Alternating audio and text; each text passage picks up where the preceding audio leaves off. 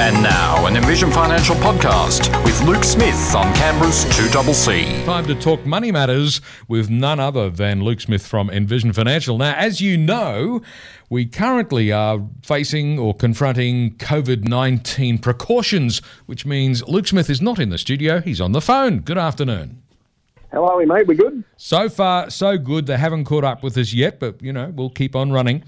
We've got to talk about salary sacrifice this week. Now, I've got to say, before we even get started on this, I've always disliked the expression because you're not really sacrificing anything. What you're doing is you're diverting your salary for something else that will be of benefit to you. And the reason you do it is because you think that benefit outweighs the benefit of having the salary in your hands at this time. Whoever decided to call it salary sacrifice? I'm not sure. I think it was one of those things that, started as something that was a good idea, and probably there was some language that needed to be explained fairly simply, because giving it away probably wasn't at the top of the list. So they probably needed to find another way of explaining something very simple. But I think you've hit the nail on the head. You're redirecting. That's probably a better term. You're redirecting money to superannuation, or you're sacrificing your ability to go out and waste it. That could be another way of looking at it as well. Well, that's the big risk, isn't it? If people keep all of their salary in their own little hands, sometimes the temptation is a little too great to go out and buy things you don't really need, or to have, an extra cappuccino when perhaps, your waistline would benefit from a little more abstinence. Now, salary sacrifice, you said to put money into super, and that's what we're talking about today. There are other reasons you might be diverting salary for other reasons. That's not what we're talking about today. It's specifically about your superannuation. So if we want to go about working out our salary sacrifice for this new financial year and get it all set up and running, what do we need to know? Yeah, I think that the most important thing is to remember that your salary sacrifice contributions must be considered in conjunction with what you get from your employer or employers. And prior to the 1st of July, the annual threshold was $25,000. And through indexation, that has now moved to $27,500. So for those that were doing this last year, just have a little look at what you were contributing, because you may be able to bump it up a little bit, because there's an extra $2,500 of space that you can take advantage of. But the first thing I would do is look at what you get from your employer. And you can do that very roughly by taking now 10% of your wages and working out what you'll get over the course of the year. Because if the other thing to keep in mind is that prior to the 1st of July, employers were obligated to pay 9.5% where you're not employed by the government, and that's been moved to 10% as we start to see the superannuation guarantee threshold index up over the next period of time. So 10% of your wages, maybe check and see if you get superannuation on bonuses. Some employers do it, some employers don't. But that would be a good case of saying, I earn $100,000, I'm going to get $10,000 from my employer. That means I have a certain amount of space that I could then consider how I want to direct those funds over the next 12 months to superannuation.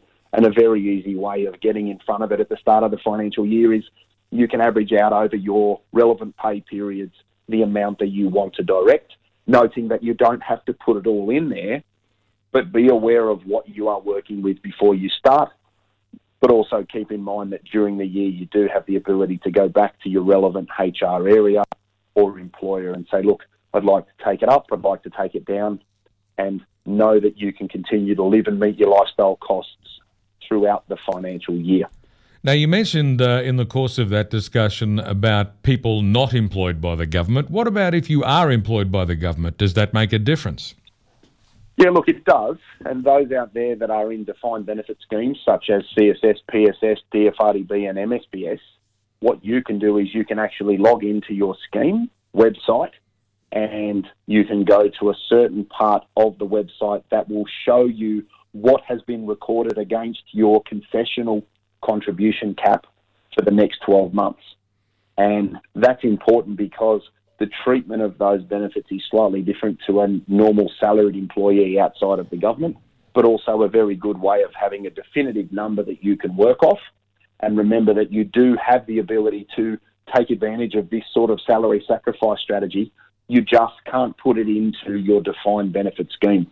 So if you're in the PSS, for example, or the CSS, you are able to salary sacrifice anywhere else, and you can direct money to that fund, taking into account the amount of cap space that your fund records for you over the next 12 months. So it's really important that you don't assume you're getting an amount. Go in and check. It's right there. It's in black and white, and you've got the proof at the start of the financial year that you can then work with over the next 12 months to maximise your overall tax position.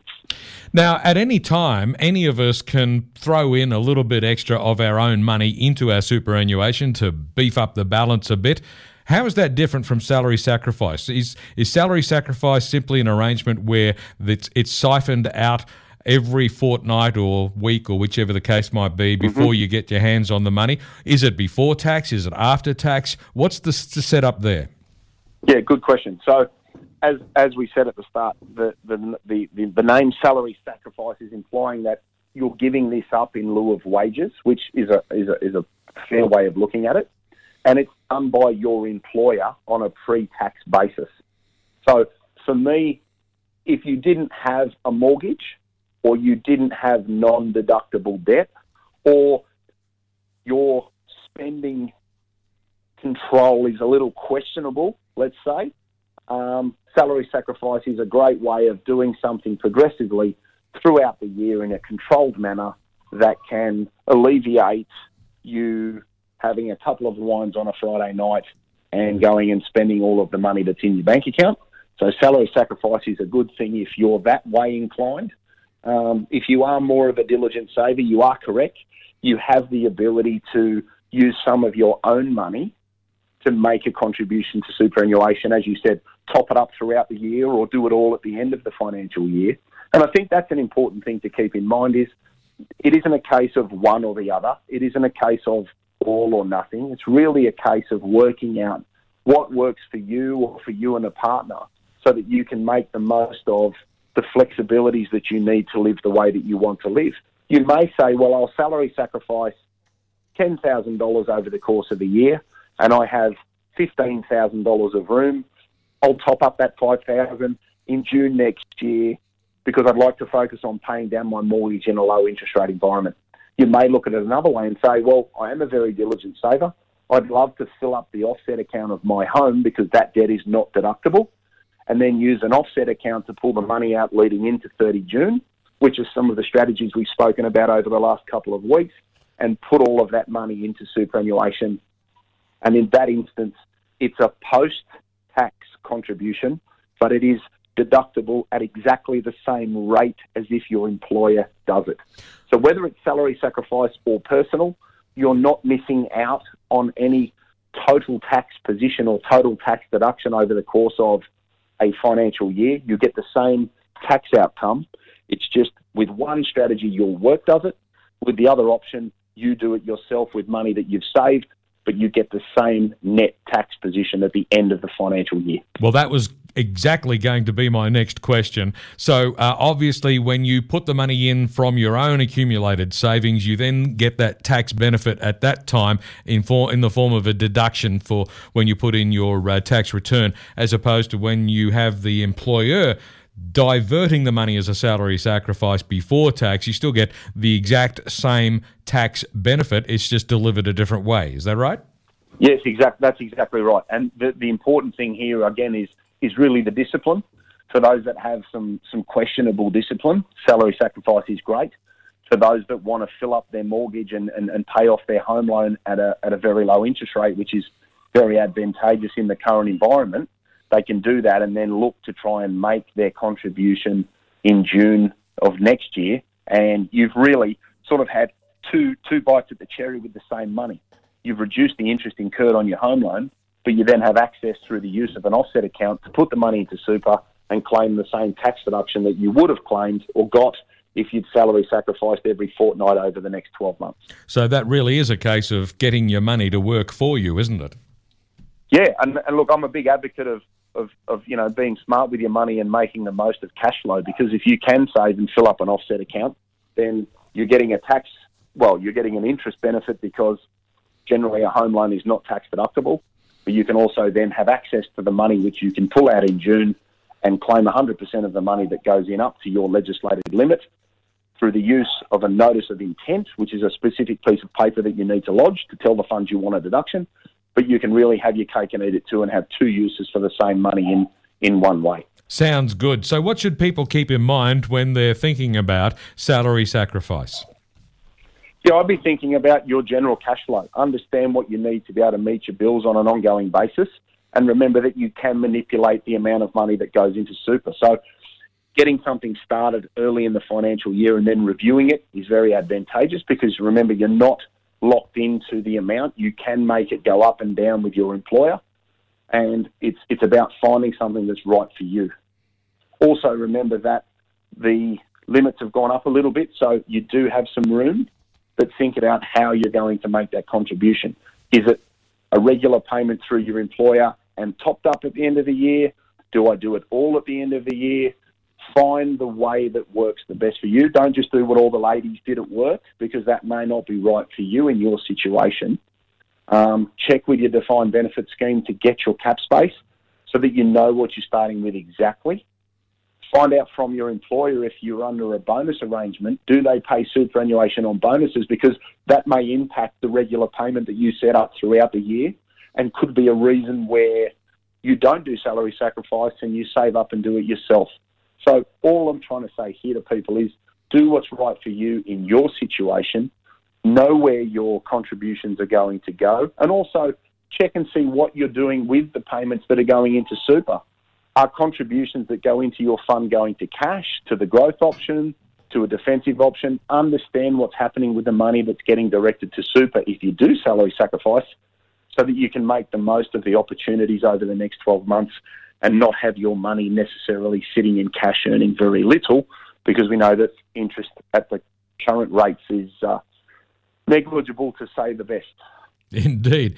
And the idea of salary sacrifice could be very appealing to a lot of people, but I guess one of the key things to remember too is that after you do that, after you divert some of your salary into your superannuation, you're not necessarily going to have all of what's left over in your pocket because there's still the tax that comes out as well. So you've got to remember what the after-tax position's going to be on your weekly or fortnightly income. Yeah, that's exactly right. And that's why starting with something and assessing it is good because you can always manipulate it if you need to go up and down. And most HR areas will be able to give you an indication if you reached out to them and said, hey, if I put $250 a fortnight into super, what would my after-tax pay be? Do your research. Don't just commit or jump off the edge of the cliff and hope the chute opens. Actually know what you're going to be working with by doing a little bit of research prior.